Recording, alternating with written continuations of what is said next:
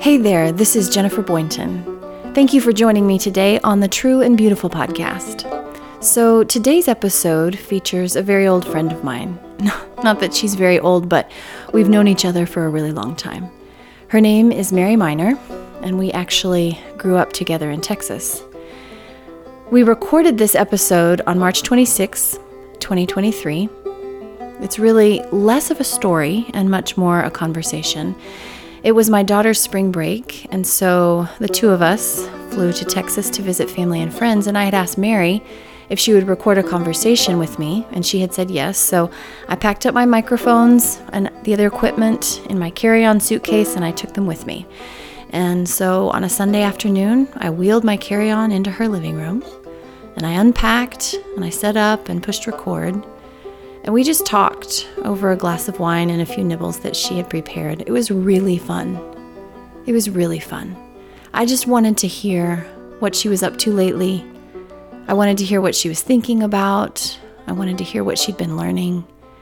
There's such a level of comfort, isn't there, when you've known somebody for a long time? I'm excited. I'm excited for you to meet Mary. I hope you enjoy.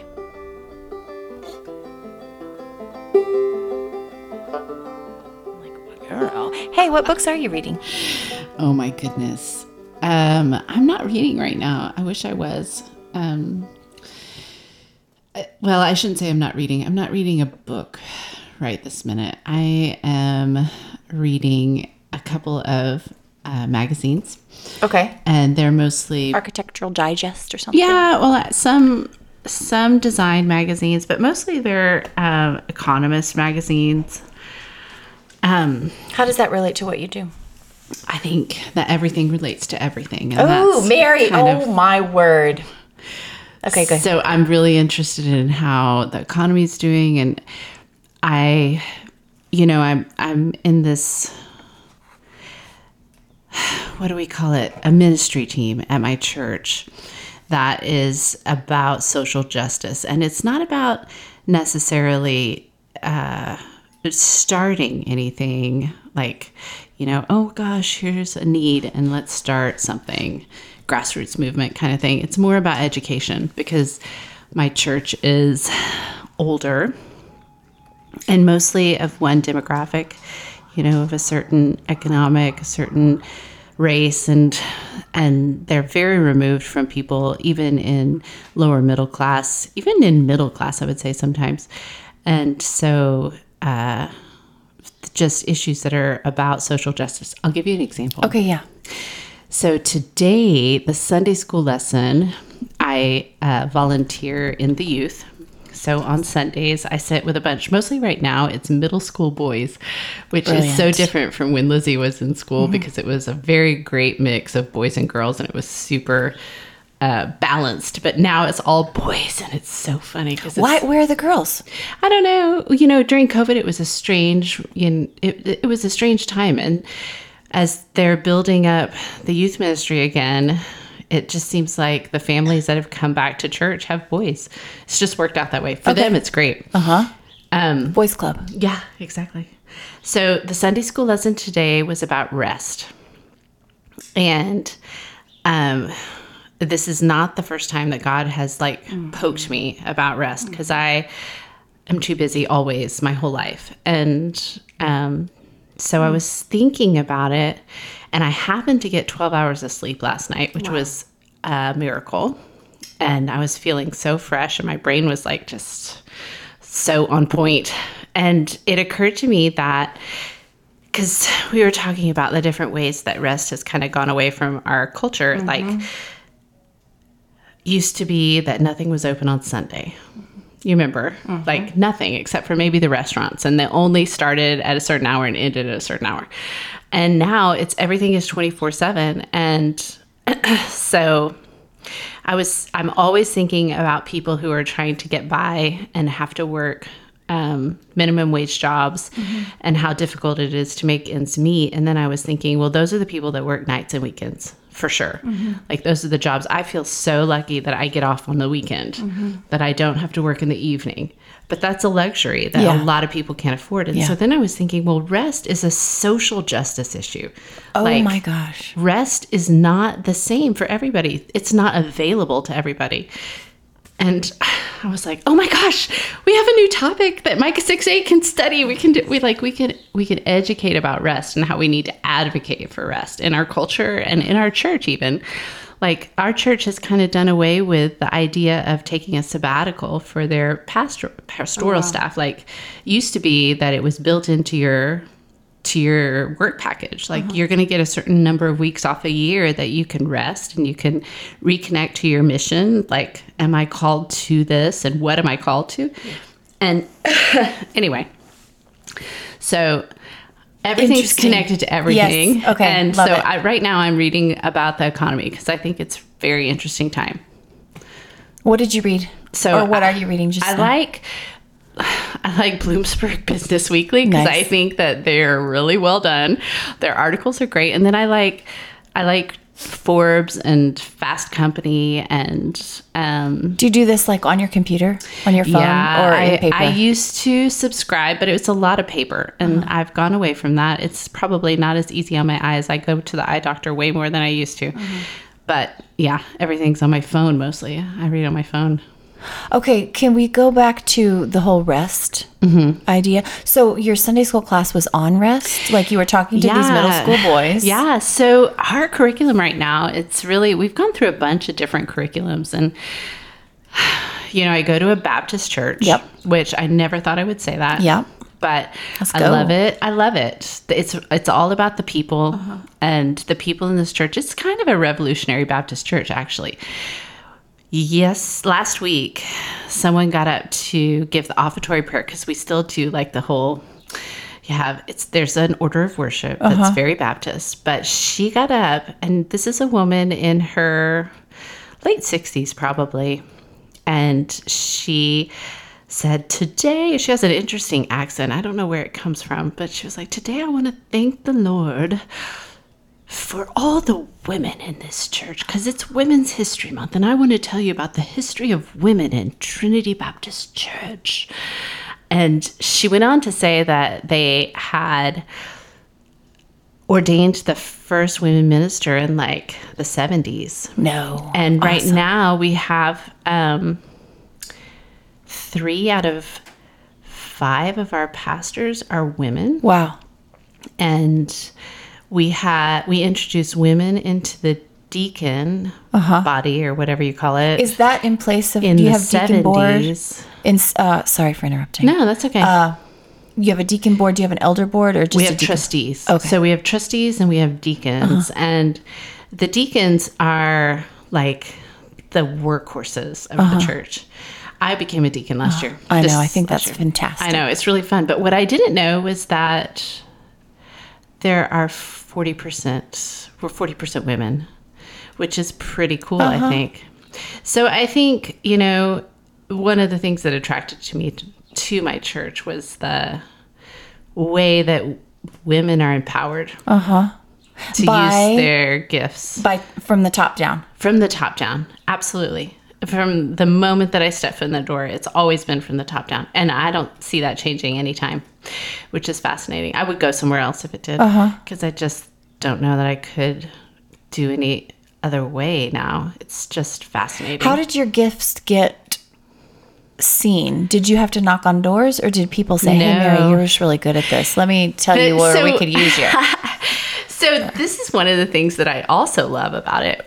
The minute that I joined the church, I got a phone call from someone who's become a really good friend, and he was immediately like, hey, Mary, it's Michael with the ministry matching team, and I just wanted to ask you, where do you see yourself serving? Oh my gosh. And I imagine that conversation goes like 100 different ways, but for me it was great because it was like, welcome, and also we're about service, and what do you think? So that was where the first thing I did was say, okay, I'm a single mom. I need to stay close to my kid right now, so I'll serve in the youth with her so that my schedule and her schedule can coincide a lot. And immediately I got really connected, and not too long after that, I joined Micah 6-8.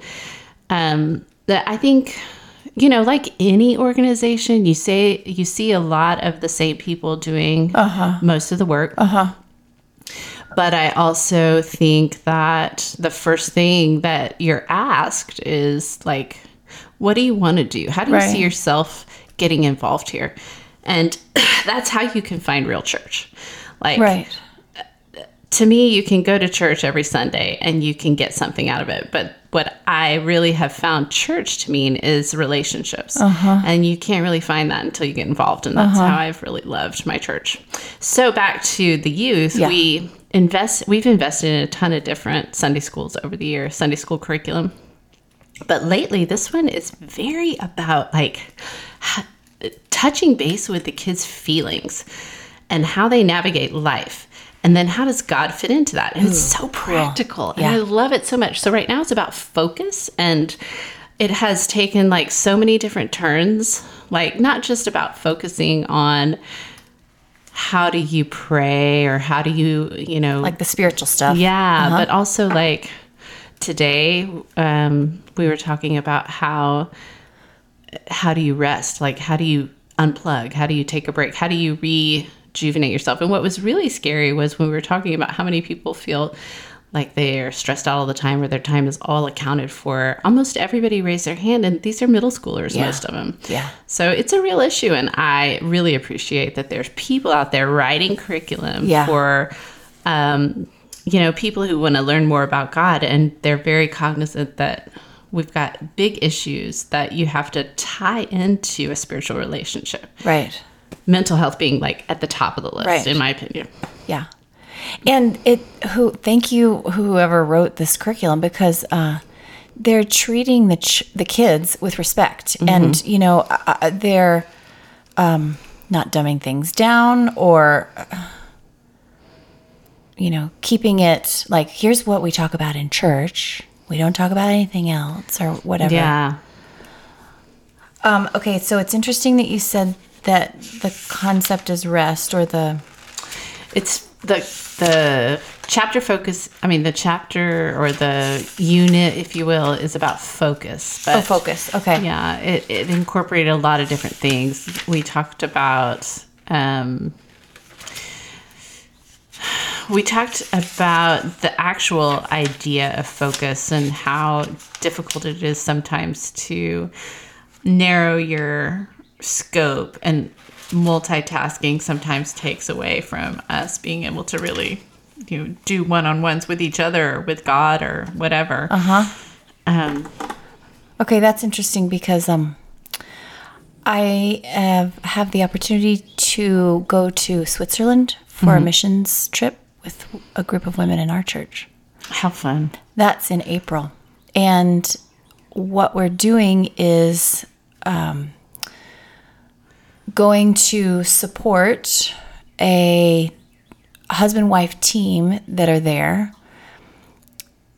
that are sort of missionary support for missionaries all around Europe. Okay. So the woman is inviting all her women that she supports, some from Greece or France or Germany, Spain, to this one place close to Interlaken, I think, for a conference, and the theme is rest. Oh, that's great. Yeah. Well, I told you God has been poking me about this. Well, so I had lunch with a couple of families that I'm really close to, and I'm sitting across from this guy. He's a financial planner, and he does a lot of working from home. So I know his work life and his other life, his family life and everything. They have a lot of overlap. And so I was like, well, hey, what's going on? And touching base. And he's reading something. It was The Art of Not Being Busy or something like that. And it was the same concept. And I have been struggling so much right now. I've gotten so busy with work that my brain just feels like it's on overload. And it's so hard for me to remember things that I should remember. And I'm thinking, okay, this is my body telling me, beep, beep, beep, beep, beep. You've got to slow down. This is too much. So it's good. It's a good, and I think we culturally, what I thought was interesting was today, August was teaching, and he was saying that especially in America, we have almost demonized rest, where it's considered lazy or not a good use of your time, or not productive, right? And that we've talked ourselves out of prioritizing it for sure. And so I would like to get back to a place where I can not feel guilty about recharging and really making it an important part of my life to just, I don't know, get away. Yeah. And not feel like I need to be doing something else. That's the biggest thing. Yeah. Like my brain is always thinking about my to-do list. And have you always been like that? I don't know. I've always been a hard worker. I've always been a little bit of a workaholic, and I think that might probably be because I feel so satisfied about progress and accomplishment. Jobs. Yes, yeah. And I've most of the time been super lucky and enjoying what I do, and so I get a lot of pleasure out of it. So I'm sure that's part of it too. But on the flip side, the unhealthy side is that it's difficult for me to stop thinking about it when I'm away from it. So when you become conscious of that, how do you unplug and plug into something different? Well, I like to add some unplug to my work, so I have a lot of overlap. I think That's that cool. makes it good. I hope it does. So I play bunco once a month with this group of designers, and I think it's a great example of unwinding. We're not working, but we know each other from work, and so it's a great way to be friends with someone not at work and feel I don't know, it feels good. I love it. They're fun. Women. That's interesting. All women. Yeah. So Jeremy is, a financial planner, wealth management. And he has, I don't know for how many years, but he has some clients in Seattle. And we love Whistler. So he will add time to his schedule when he goes to see clients. And he'll take himself up to Whistler to unplug. Yeah. To kind of get out from under, just a little farther away from, what's happening in his business so that he can see from a different vantage point and, think about things, ask himself questions and recharge. And usually he comes back with some good creative ideas, or at least questions, Okay, here's what I need to be asking. Right. And he, maybe twice a year, he does that. That's good. Yeah. It's really good. I think friends have been a huge way for me to have a reality check. My sister, Natalie, just the people that I love, Melissa. This year has been incredible because of what happened in Uvalde and Melissa's close proximity to that. And that alone, just talking to her is a good reset because it allows me to just say, stop worrying and thinking about what you're going through. So many people are dealing with other things. Yeah. And there's, more than just your reality out there. Right. It's great. It's a good reality check. I bet does Micah 6:8 also play into that too, the social justice work? And how did you get started? Can you define what Micah 6:8 is, and then? So I think our official definition is we're a ministry team of Trinity Baptist Church that focuses on educating our population on social justice issues. So super broad. We've done a bunch of different programs from, addictions to immigration to affordable housing. And I remember you did a hunger. We did a hunger. We've done a couple of hunger ones. We just recently did a really good hunger program, and then we followed it up with a book study on Wednesday nights because, of course, we're Baptists. But we've got another immigration event coming up next month that I think promises to be really good. So we're focused on education, and all of our programming tries to bring people in with different perspectives to talk about difficult issues. One that we really want to talk about, but I don't think our church is ready. We keep getting a lot of pushback from the pastoral staff is like homosexuality. Let's talk about sexual orientation. It's a huge topic right now that I think maybe our pastoral staff is worried that they'll have to take a stance on a question that they're not ready to talk about. Like, they're not ready to do that. And of course, everybody in our social justice committee is probably of the same persuasion. So it's hard for us to swallow, but I totally understand it. Things like that, conversations that are hard to have, but that as a church, as our congregation stands, we don't run into every day. And so we need to talk about it so that we can be aware, for one, and then every person hopefully can decide how they want to serve or how they want to help this issue, because our goal is to be showing need. Yeah. How did you find out about Micah 6:8? There was a couple, actually, that started Micah 6:8, and they are she is from Kenya, and he was the pastor's son. Oh, and, interesting. So together they started Micah 6:8 and passed it on to me, actually. Really? Yeah. Wait, did I know this? So you are the director? Or no, I'm the chair, I guess is what it's called.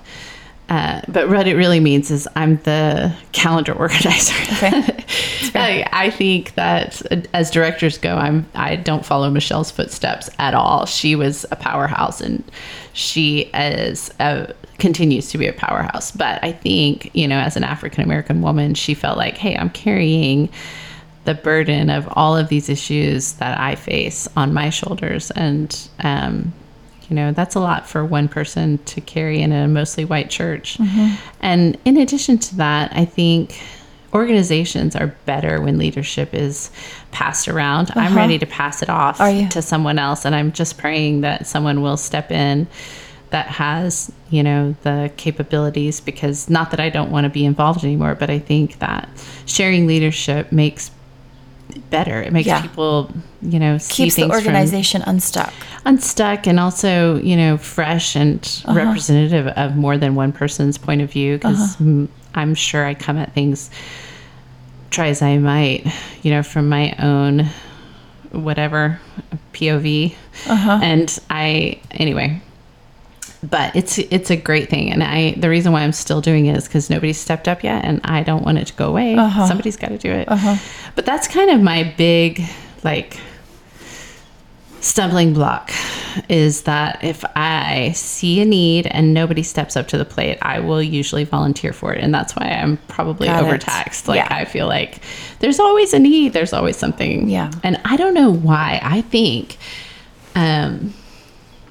it's so unusual, but I grew up, and my sister feels the same way. I don't know about my brothers, probably. I grew up feeling like I could do anything that I put my mind to.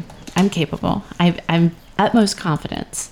I could do anything. Your sister thinks the same of her. And I think that's such an interesting, not everybody feels that. No. So, and I didn't realize that right away. And, my parents are phenomenal, but I wouldn't immediately tag them as somebody who would raise kids to believe they could do anything. So it's fascinating to me that we all grew up feeling that way, and my parents obviously empowered us to feel that way despite our backgrounds, despite the where we grew up and what we grew up with. So do you think it has anything to do with your dad and the way he attacked business? Probably. Yeah, like we're all also kind of Yes. entrepreneurial. Yes, you are. Yeah, for sure. In fact, I've been thinking about that a lot. I would like Lizzie to be more entrepreneurial. Not that she has to be an entrepreneur, but I want her to like nurture that. Right. And like, how can I teach that to her? How can I give her that right now? It's something Yeah. I've been really turning over. Like, you've got this. You're smart. You can ask the right question. Just ask questions. Like, there is always a way. Like, Yeah. there's just... I'm never worried about that because I always feel capable. Like, even if the rug were to be completely pulled out from under me, I'm never worried about being able to do something. We'll always be able to do something. I could do anything. So there's always going to be something that needs to be done. No worries. I will always be able to You realize provide. that I don't naturally come to that perspective or opinion or idea of myself. I am more of, well, I'm hopefully coming out of that, but more like I'm kind of waiting for somebody to show me the way. Yeah. And you know, Natalie, who I love to pieces, she was just asking me, she sent me some picture of this guy who arranges flowers, and he does a beautiful job. And she was like, I would like to do that. And I was like, you can do that. If you want to do that for a living, then do it, because you could.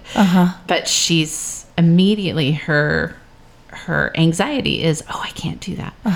And it's and she struggles with that a lot. I remember when she quit UPS and she wanted to start doing nails, and I had to really like convince her that she could do that. And of course she could. Of course she could. I mean, she's been wildly successful at it for 2 decades now. She's brilliant. She's brilliant, but it's, you know, it's a mindset. And I keep thinking, it is. God, I hope I'm giving that to Lizzie. Yeah. I hope that my kid is getting whatever it was that my parents gave us that made us really confident. I mean, look at John. Like, oh my gosh. Whatever. Kind of, what is that? That's crazy. It is crazy. I'm thinking 2 words for myself, anyway, in regard to what that's all about in me. You know, just not the, of course I can, you know. Number 1, perfectionism. Like, I have to get it right, or, Yeah, you that's know. probably a big one, because we certainly don't feel like we have to be perfect. Okay, and love it. Thank you. Yes.